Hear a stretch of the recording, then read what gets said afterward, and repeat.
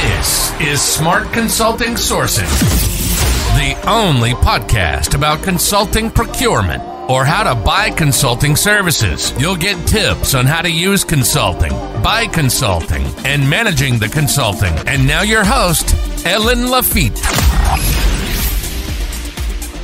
Hello, and welcome back to Smart Consulting Sourcing, the only podcast about consulting procurement. Management consultants are often viewed as the paid help that management teams bring in to sort out their problems. And while management consultancy can involve offering advice and guidance on a range of issues, it goes much deeper than that. And today we're going to talk about just that. But before we get into today's discussion point, let me give you a recap about our previous episode. There are many consulting firms out there, and each of them offer great services to their clients.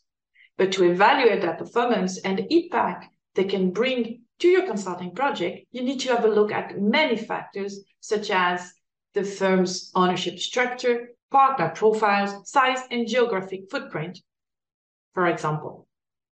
But people can and will still rank the consulting firms based on prestige, brand awareness, thought leadership, etc. And surely MBB will top the chart. But let me ask you something. Do you really need the most prestigious consulting firm for your project? Of course, if you're looking for political value, to ease or justify a decision to your board of directors, then you might have little alternatives. But if you're working on a more operational project, is it still the right choice? Not so sure. The real best consulting firm here will be the one that does the job, brings you the right impact, and at a reasonable cost, right? So let's use this ranking carefully as one of the sources to identify new players, but that's the beginning of their journey to qualify them. Because this qualification process has to be tailored to your company's needs and ways of working, and one step further to the project that you want to launch. The performance rankings are a key topic for the consulting industry, and not where they should be in terms of reliability. And it's quite unbelievable to find rankings and customer feedbacks for pretty much everything, but not the categories as large as management consulting.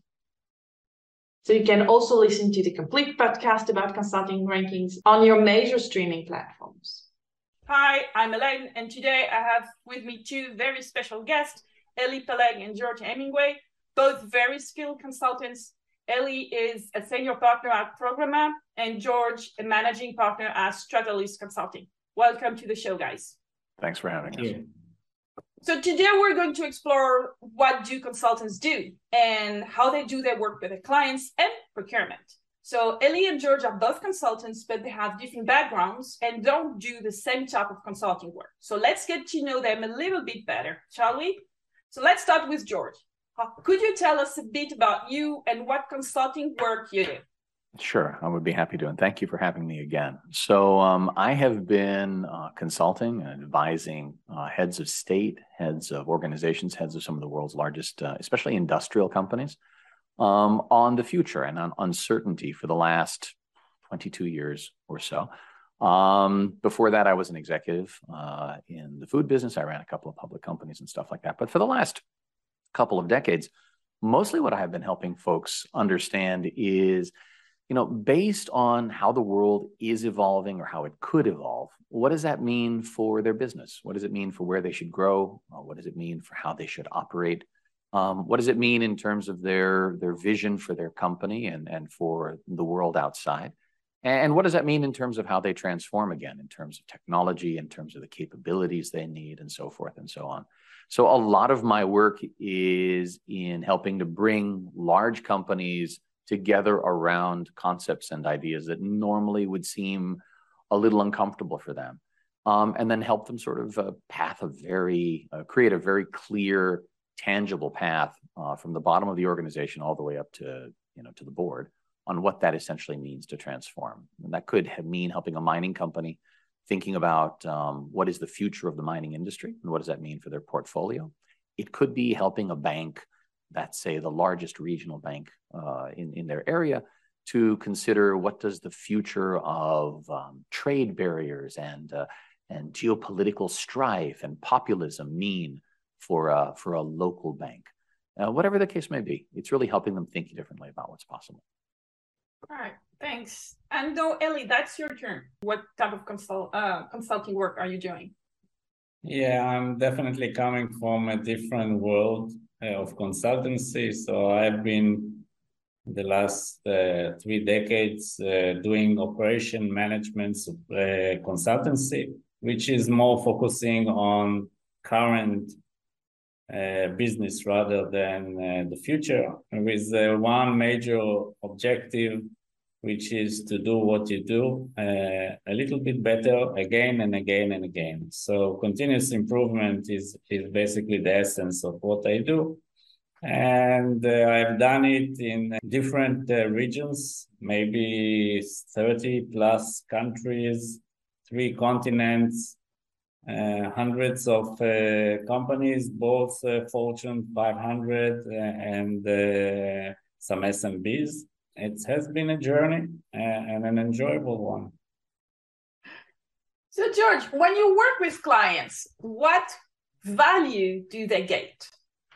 Generally, from the type of work we do, I would say the value that they get is that oftentimes a company has either reached a point where it's plateaued in terms of its growth, or it's plateaued in terms of its ability to actually achieve profitability, whatever its objectives are. Or it's reached a point at which it knows it's facing some sort of potential showstopper down the road. So the first and most clear value that they get is they get that path in order to continue to deliver value. And sometimes the path they get is simply understanding what the heck value looks like in the future that might be different than the present. So clarity. Clarity is the first thing they get. Clarity and a direction.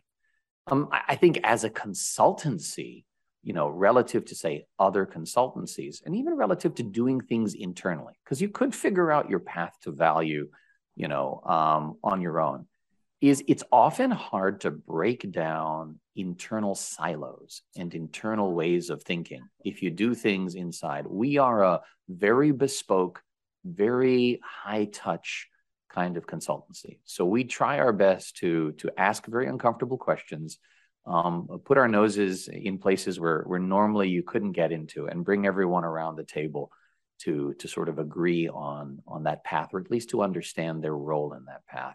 And I would say that's the true value that we bring: breaking down walls, thinking differently, and creating a path to value that may not always be linear, especially in a world in which things are constantly changing. Thanks. It's what I call intangible value. So you can't measure it in numbers, but it's still there, and it's still bringing something to the organization. And True, but unfortunately, because it means you really have to work hard, we still have to develop very clear business cases around the stuff we do. Otherwise, people wouldn't pay us. They certainly wouldn't pay us the fees that we charge, right? So, if you're charging hundreds of thousands or even millions of dollars for something, people have to ask, well, what's the end result? So almost everything we do has a business case attached to it. Sometimes that business case is very, very tangible. It is a model that mirrors the operating platform that they work on, down to individual hourly costs of labor. So, I think it's really important to bear in mind that at least in my opinion, the best intangible consulting delivers tangible value, and an argument that everyone from the CFO to someone that's working in a plant can understand is why it matters. The more intangible your output is, the less likely you are to really be invited back to do that kind of work again, especially not at a price point that frankly is, that was nice, expensive but charming. Expensive but charming usually doesn't get you a repeat. And we have 100% client repeat rate. So to get that, you've got to deliver tangible value. And I can't imagine, Eli's in a world in which tangible value is everything. So, yeah. Yeah, absolutely. So that's where we're going. Is like, how is it different for you, Eli, in your experience, the value that you deliver to your clients? Yeah, I believe that, again, without getting into specific what George is doing, I think the definition of value is a little bit more easy. So usually in an engagement, there will be quantitative values that are defined, or at least expectation. They might be on the cost side, so reducing some elements of cost. It might be on the revenue side, where you can free up capacity of assets and resources to bring more business, assuming there is demand, or just by getting more business, having your operation quicker and linear. So you usually have quantitative measures and values that are defined for an engagement. I would, though, consider a good engagement, and I 100% agree with George that repeatable business is the only indication that matters, is that what you do can be repeated on an ongoing basis with you or without you. So you put in place processes and structure that the client can expand to other area of the business or keep on pushing on more tangible results using the same methods, the same system, and mainly the same mindset of the internal team. So that's a value that usually is not defined in the engagement, but I see that as a value. What are your typical interaction with procurement on your project? So my typical engagement with procurement is quite limited, actually. Although, you know what, recently that hasn't been the case. So let me talk to you about a couple of different things. Generally speaking, in our work, we are either one of the de facto consultancies that is used within a company, or if we're new, we are known and we've been chosen because they're tired of the usual suspects or they've heard of our work and we've been passed on by word of mouth. So by that point, you have a discussion, you've scoped out something with the client itself, you've presented them with a proposal, you've even gone so far maybe as to give them an indication of price, which sometimes is or isn't, what should happen. And then at the end, oh yeah, we're going to go with these guys. Procurement gets involved. And so then at that point, procurement, generally speaking, in most of our engagements, but it varies, right? Most of our engagements is in many ways a formality based on governmental or regulatory rules. There's some pricing negotiation that can occasionally happen. And that's a process that needs to be gone through. I actually think that that's actually not great for companies. It's great for me, and I prefer it because my relationship is with my clients. But I do think there is something missing about a role there of procurement. There are other cases where procurement, is more deeply involved, and there's mixed sort of blessing depending on how intertwined procurement and the client is in terms of understanding of each other and requirements and needs. The more specialized procurement is, I find the more valuable they are. The more general they are, it's kind of a checkbox in my general experience. No, I think that's a pretty fair point on the fact that collaboration in procurement, in particular in those very highly customized projects, it's extremely important because procurement cannot know whatever the client knows about their needs. So there's really no way around. Do you share the same experience, Eli? I had a very interesting meeting yesterday with a Unilever executive from the procurement team, which I can only assume it's one of the best procurement organization in the world. And we didn't talk about consultancy, but we talked about how the local and the global team works. And when I try to answer your question compared to what they presented, it's night and day, two totally different things. And I'll try to explain. So my personal experience is very similar to George. It's mainly making sure I get a PO. That's where it starts and ends. Some of them do get into a negotiation process. So, and they have an objective to reduce your initial quote. which you send to your user or client. I have never seen one following on the project delivery. So I don't see them in steerings. I don't see them in final presentation.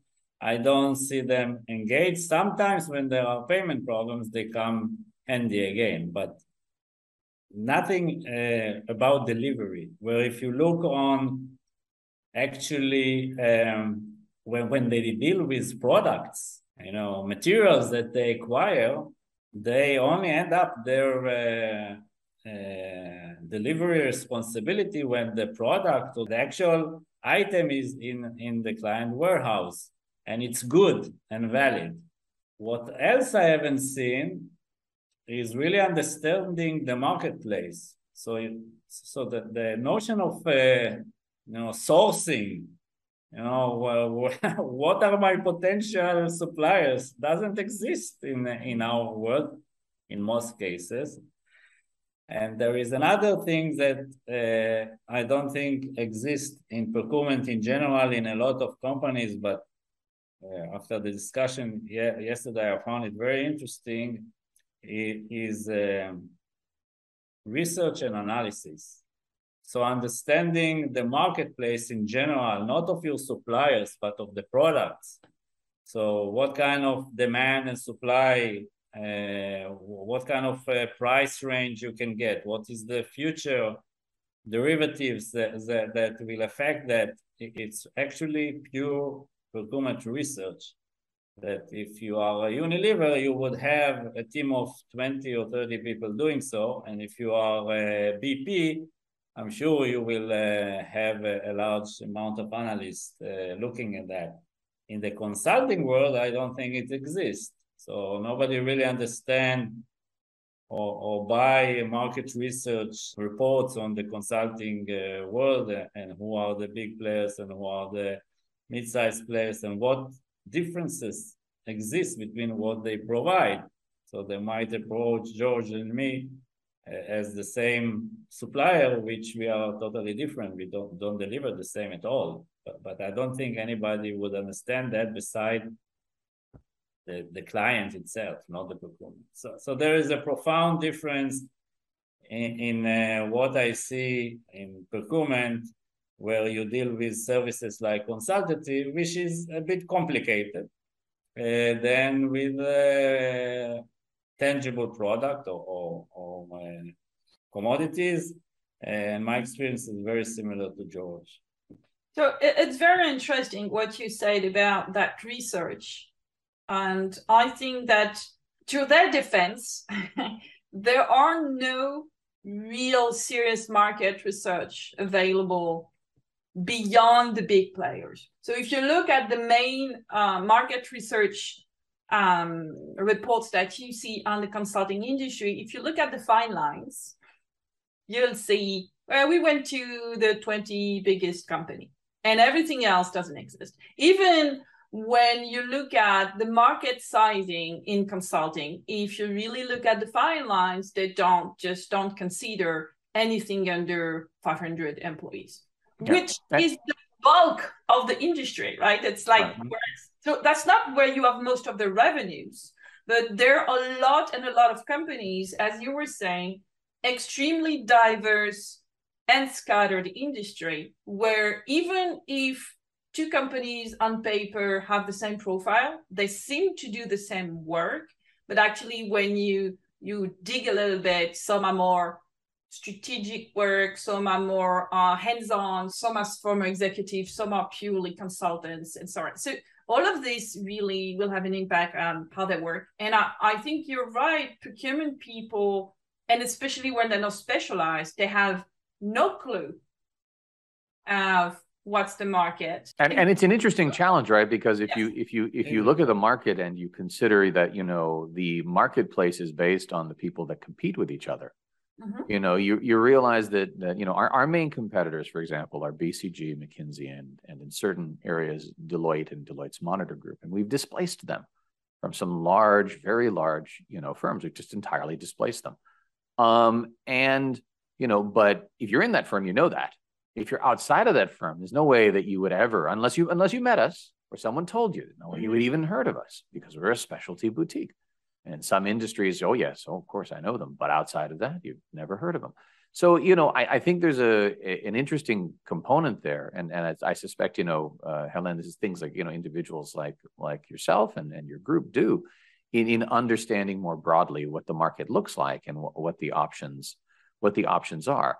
And of course, there's significant value generation for the company in that, right? Because there's a reason boutiques gain market share. And while we deliver a specialized product, we're also Absolutely. not always as expensive as some of our peers. So, Fair enough.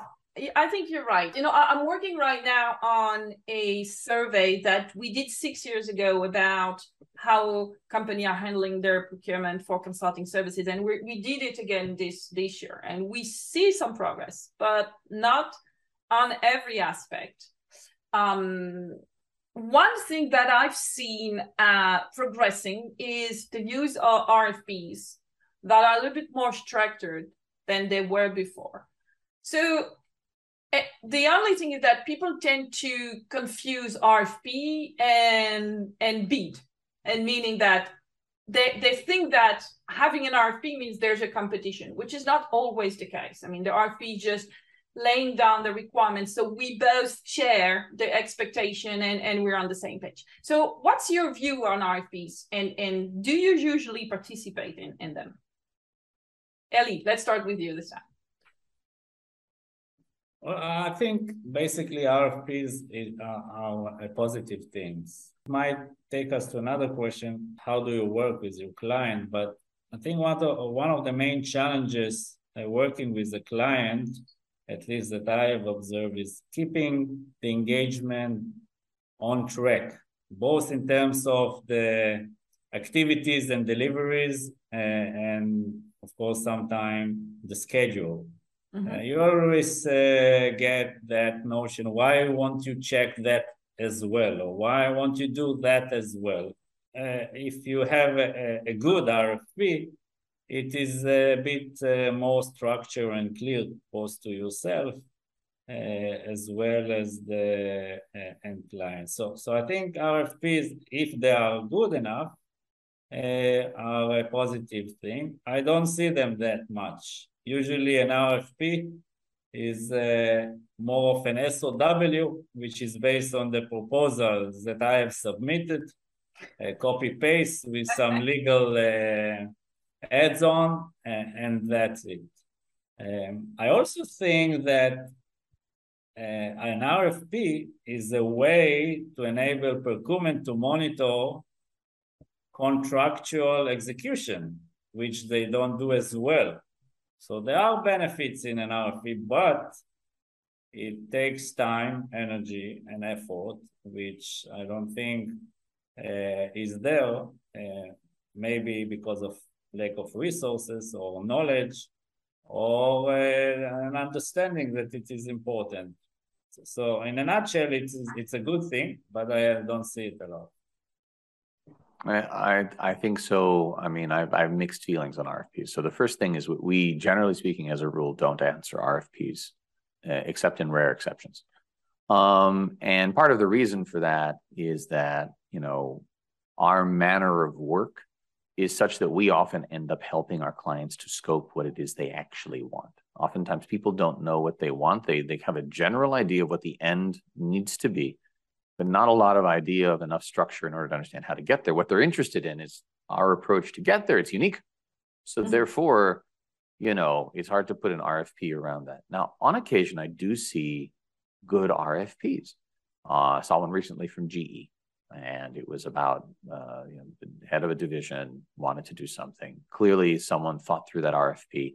I looked at it, made some comments, sent it back. Their RFP changed. And now suddenly you understood they were using that RFP for multiple people. The nice thing about an RFP is that if it's a very clearly definable, repeatable, structurable piece of work, where you're like, do me a technology scan on the market for air conditioning units globally along these 5 different areas. Oh, well, in that particular case, an RFP makes sense. It's very defined. You may have a slightly different approach than your competitor. And that's the differentiator. But, you know, at least you can answer it. Someone else can answer it. You can decide if you want to do that sort of work. I think in a lot of the strategy work we do, where you know that the end project may not look like the beginning of the project forecasted it would be, an RFP becomes a little bit more confusing, a little bit more structured. So when you answer an RFP, you really have to ask yourself the question, do I even want to engage in a competitive bid for a piece of work where I may just be the dark horse, right? Where I may just be the person that they're throwing out there in order to get a different number. And when our proposals are as deeply written as they are, they take work, they take time, they take investment. Each one is unique. You know, investing in an RFP is a significant investment in time and capacity for us. If what we were doing was rinse and repeat, hell, I'd probably answer a crap ton of them. But it's not. And therefore, each one of those is taking us away from something really critical. So an RFP that comes unsolicited, without a discussion beforehand, without an engagement beforehand, is almost certainly a no. We really have to want to desire to get into a company or desire to get to an industry to even consider responding to an unsolicited RFP from someone we don't know. Does that make sense? No, it's very interesting because I always tell my clients that they need to be thoughtful when they prepare the RFPs and when they organize bids. I need to be thoughtful about those consultants that are going to answer, and there is no point of inviting 10 of them because you're just, making them waste their time. And when they invite one, it has to be because they really want to work with them and they're hesitating. So That's why I say very often, and to your point before, I think that you're typically, because of the type of work you're doing, you're typically the type of company where a pure RFP process is not working. You need to go on what they call the RFI, meaning that you do a very, very light process where you just get to know the company, understand what they do, and then figure out if the approach could be the one you're looking for. And when you have done that, first and understood, I'd like more to work with that company because I think they get the right, approach and they get fit with us, then we write the RFP. So let me tell you the last RFP I did, right? It was against us and it was against a direct competitor, one of whom I'm named, who was very clear to me who the competitor was. The RFP was very clearly for something in our sweet spot and very clearly for something in their sweet spot.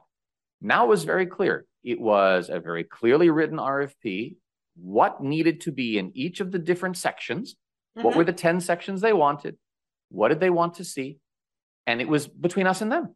That was fine. I was very clear why we were answering that, why we were involved, and that we were one of two being considered, genuinely considered. In which case, sure, why not? There's no harm in a competition. I think one of the reasons why neither of us are working in the public sector is because in the public sector, RFP is mandatory and it starts to be the main process, rather being a supporting part of engagement that you specifically define and clearly choose who you want to have discussion with. So in the public sector, it is something I would never do. I echo exactly what he's saying. That's the reason why. When your RFP is your filtering process, then, okay, make it a page long. Make the response a page long. I'm perfectly fine. I'll take my time, to write a page long response to something like that. But, when it's literally public in the public sector, these RFPs most of the time, right? But that's not something you're going to invest Lord save me, 25-page proposal on in size 10 font, because we really think about what we do. Every single request we do is an investment of love. Every proposal we put together, I'm sorry, doesn't happen because we had a really, really cool idea on how to do it. And that takes time to put together. You don't just copy and paste them one to the other. No, I think this is a very fair point. Is that at the same time, those RFPs need to be precise enough so the consulting firm knows where the company is is, where they want to go, what they've done before, and then what they're trying to achieve through that project. That's one thing. But at the same time, it has to be vague enough. I'd say vague is not the right word, but it has to leave some room for creativity and customization. Because if you want something repetitive, even a very operational project can take many forms, can have a scope that goes from very small to very big. And if the requirements are not clearly defined, it can be very hard to really understand what are the real needs for the client. And the price, of course, is impacted. I did recently a market entry. This was not market entry. It was strategic options review for a high-tech company in France. And they wanted everything. We want all the market screen. I was like, no, you can't do that. It's going to take forever, and you don't have 10 millions on you. Well, I was going to say you can do it. I'd be happy to do that work for you. 10 million sounds lovely. Hey, yeah, exactly. So I was saying, is it relevant for you? And does that make sense? And you have to be smart about it. They say, but I want to leave no stone unturned. It's like, come on, you've been doing that for 20 years. Don't you know a little bit your market? Don't you know already some of the avenues that are not working or are not close to your core business and so on? And that's a good consultancy, and maybe good procurement if they're strategic enough, right? We'll help you to frame that, because they'll say, what is the real decision you need to make? Have you thought about that? Have you taken the time to think about that? Because you're right, no one reads a 10,000-page research study, right? It's the why do you want it? And a lot of people don't ask that question. And so you have to really help them. And oftentimes that's our job. If someone else did it, that would be valuable because it's crisp, What about the clients? We talked about... If I can add another sentence on that, because that's a very interesting topic, is that the place of the procurement guy in the overall discussion, what do you want to procure? Because in real life, it does happen, not with consultancy. When I sit down in discussion about cost reductions, for example, and you find out that there are embedded costs that are basically in the development phase, well defined, and you see that procurement didn't have any impact on the discussion. Do you really need that feature? Do you really need that color? Do you really need that stuff? And after we are gone, he's there in the discussion. And the same about, yield and losses. So in the ongoing operation, you will find today good procurement guys sitting in discussion on things that it's not in their core competence, but they have value because of what they do and what they can contribute. And it's basically focusing what you are procuring. And I haven't seen that happen. Just to piggyback off of that, and also piggyback off of something that Eli was saying earlier about, in an ideal world, I leave my clients with something they can do themselves, right? Which I mean, I love that. I try to do that too. It's a little harder sometimes in nonlinear divergent thinking, but 100% right philosophy. One of the things, I see is often I have to engage with the procurement departments on behalf of my clients within their own companies on other projects, because they're procuring heavy machinery, or they're procuring this, or they're procuring that. And one of the things that and we can talk about this in more detail if you want, but one of the things you notice as well is that when procurement understands all the pain points that exist at the end of an engagement, or even post the end of an engagement, say with engineering firms, they're like consultancies, right? Or consultancies, or you often find that, hey, you'll get a conversation like this. They did that project. It's millions of dollars. We keep hiring them, and they own all our data. We can't do anything for ourselves. And you'll start hearing this across many, many different facets, many, many different sub-clients within a company. And you realize that could have been solved if the procurement department earlier in the process had known that was part of what should have been in the contract. And fundamentally, that's a strategic challenge for the company that you only learn when you come back in way after it's over. And that's a learning that can be across many, many areas. And so that's an important role as well. It's not just the front of the contract. It's understanding all the stuff that happens after everyone's gone and protecting the company and building those things in at the beginning. It's just a thought. No, absolutely. You know, I was recently negotiating in a contract the IP and the right to use the reports afterwards. And the consulting firm was being extremely strict on saying, you can't use anything. And we were saying, like, what's the point of working with you? Why did I just spend millions of dollars on you if what you're essentially saying is it's a report I can't use, I can't reuse? Spot on, right? And you know why? Because they've learned to abuse it. Engineering firms also do this. They've learned to abuse it. Now you need to come back to them just to use your own data.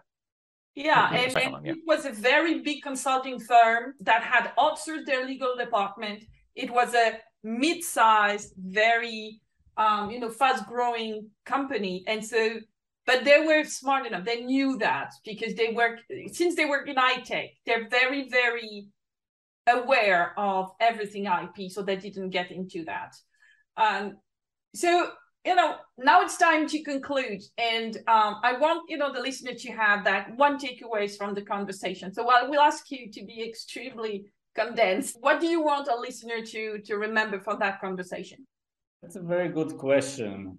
I think that there is a lot of room for companies to do more in consulting procurement. And the main reason I'm saying that is not because that it is expensive or not expensive. If you look on the overall, portfolio of expenses of an industrial corporation, I don't think consulting will be in the first place, and probably not even in the middle. I think the importance is the impact. So what George is doing will impact the companies for the next decade or so. And that's why it is so important. And what I'm doing sometimes is a survival of the organization. And sometimes, like real examples that I had is how to impact the share price that will enable the company to do much more. So the impact of our work is the way to look on how important it is. And if it is important in terms of the impact, then the investment of the organization should come and define how best to improve what they do today. Because currently, it's really transactional. It's really minimal. And frankly, I don't see a lot of value in that. So I think that's the main thing. Turning the procurement impact consideration rather than the cost. I mean, I love what Eli said. It's a great way of looking at it, obviously. But I think, I think the one thing I would take away, especially if I was speaking to a procurement professional and to a company as a whole, is to engage with us. Engage with us and engage with your clients and engage with each other at different companies to really understand what the options are. I mean, consulting is opaque and varied by its very nature. It is like medicine, and you cannot source a general practitioner the same way as you would a neurosurgeon. And so I think it's important to engage. I think most consultancies will not mind engaging in intelligent conversations to help understand what we do. And in doing so, I think you end up providing more options to your clients internally and so forth and so on. So I would say engage with each other, learn what others are doing, engage with us, especially early in the process. It's not always about money. It's not always about, ISO 9001 certification X. Sometimes it's about simply understanding what is it you guys do. Who do you work with? Who do you compete with? And then figuring out for yourself, would I hire these people? And I think that kind of engagement is critical. Otherwise, at the end of the process, really, it is a rubber stamp that can say 5%, sure, but a rubber stamp. And at that point, there really isn't engagement. We're just simply following the rules you set. Well, thank you. That was very interesting. Thank you for joining the show today. It was a pleasure to have you both. Thank you for having us. Thank you for joining our show today. That marks the end of our podcast. So keep an eye out for me next week when I return with another exciting topic. Till then, stay safe and happy sourcing. If you have other questions about buying consulting and how to stay ahead of the market, remember you can always contact me directly on LinkedIn or by email because I'm always game for a chat. Bye and see you next week. Au revoir. You've been listening to Smart Consulting Sourcing, the only podcast about consulting procurement. We hope you enjoyed the show. We'll be back soon, but in the meantime, hit the website at consultingquest.com. Find us on LinkedIn, Twitter, and YouTube. For questions and comments, send an email to ellen.lafitte@consultingquest.com. See you next time.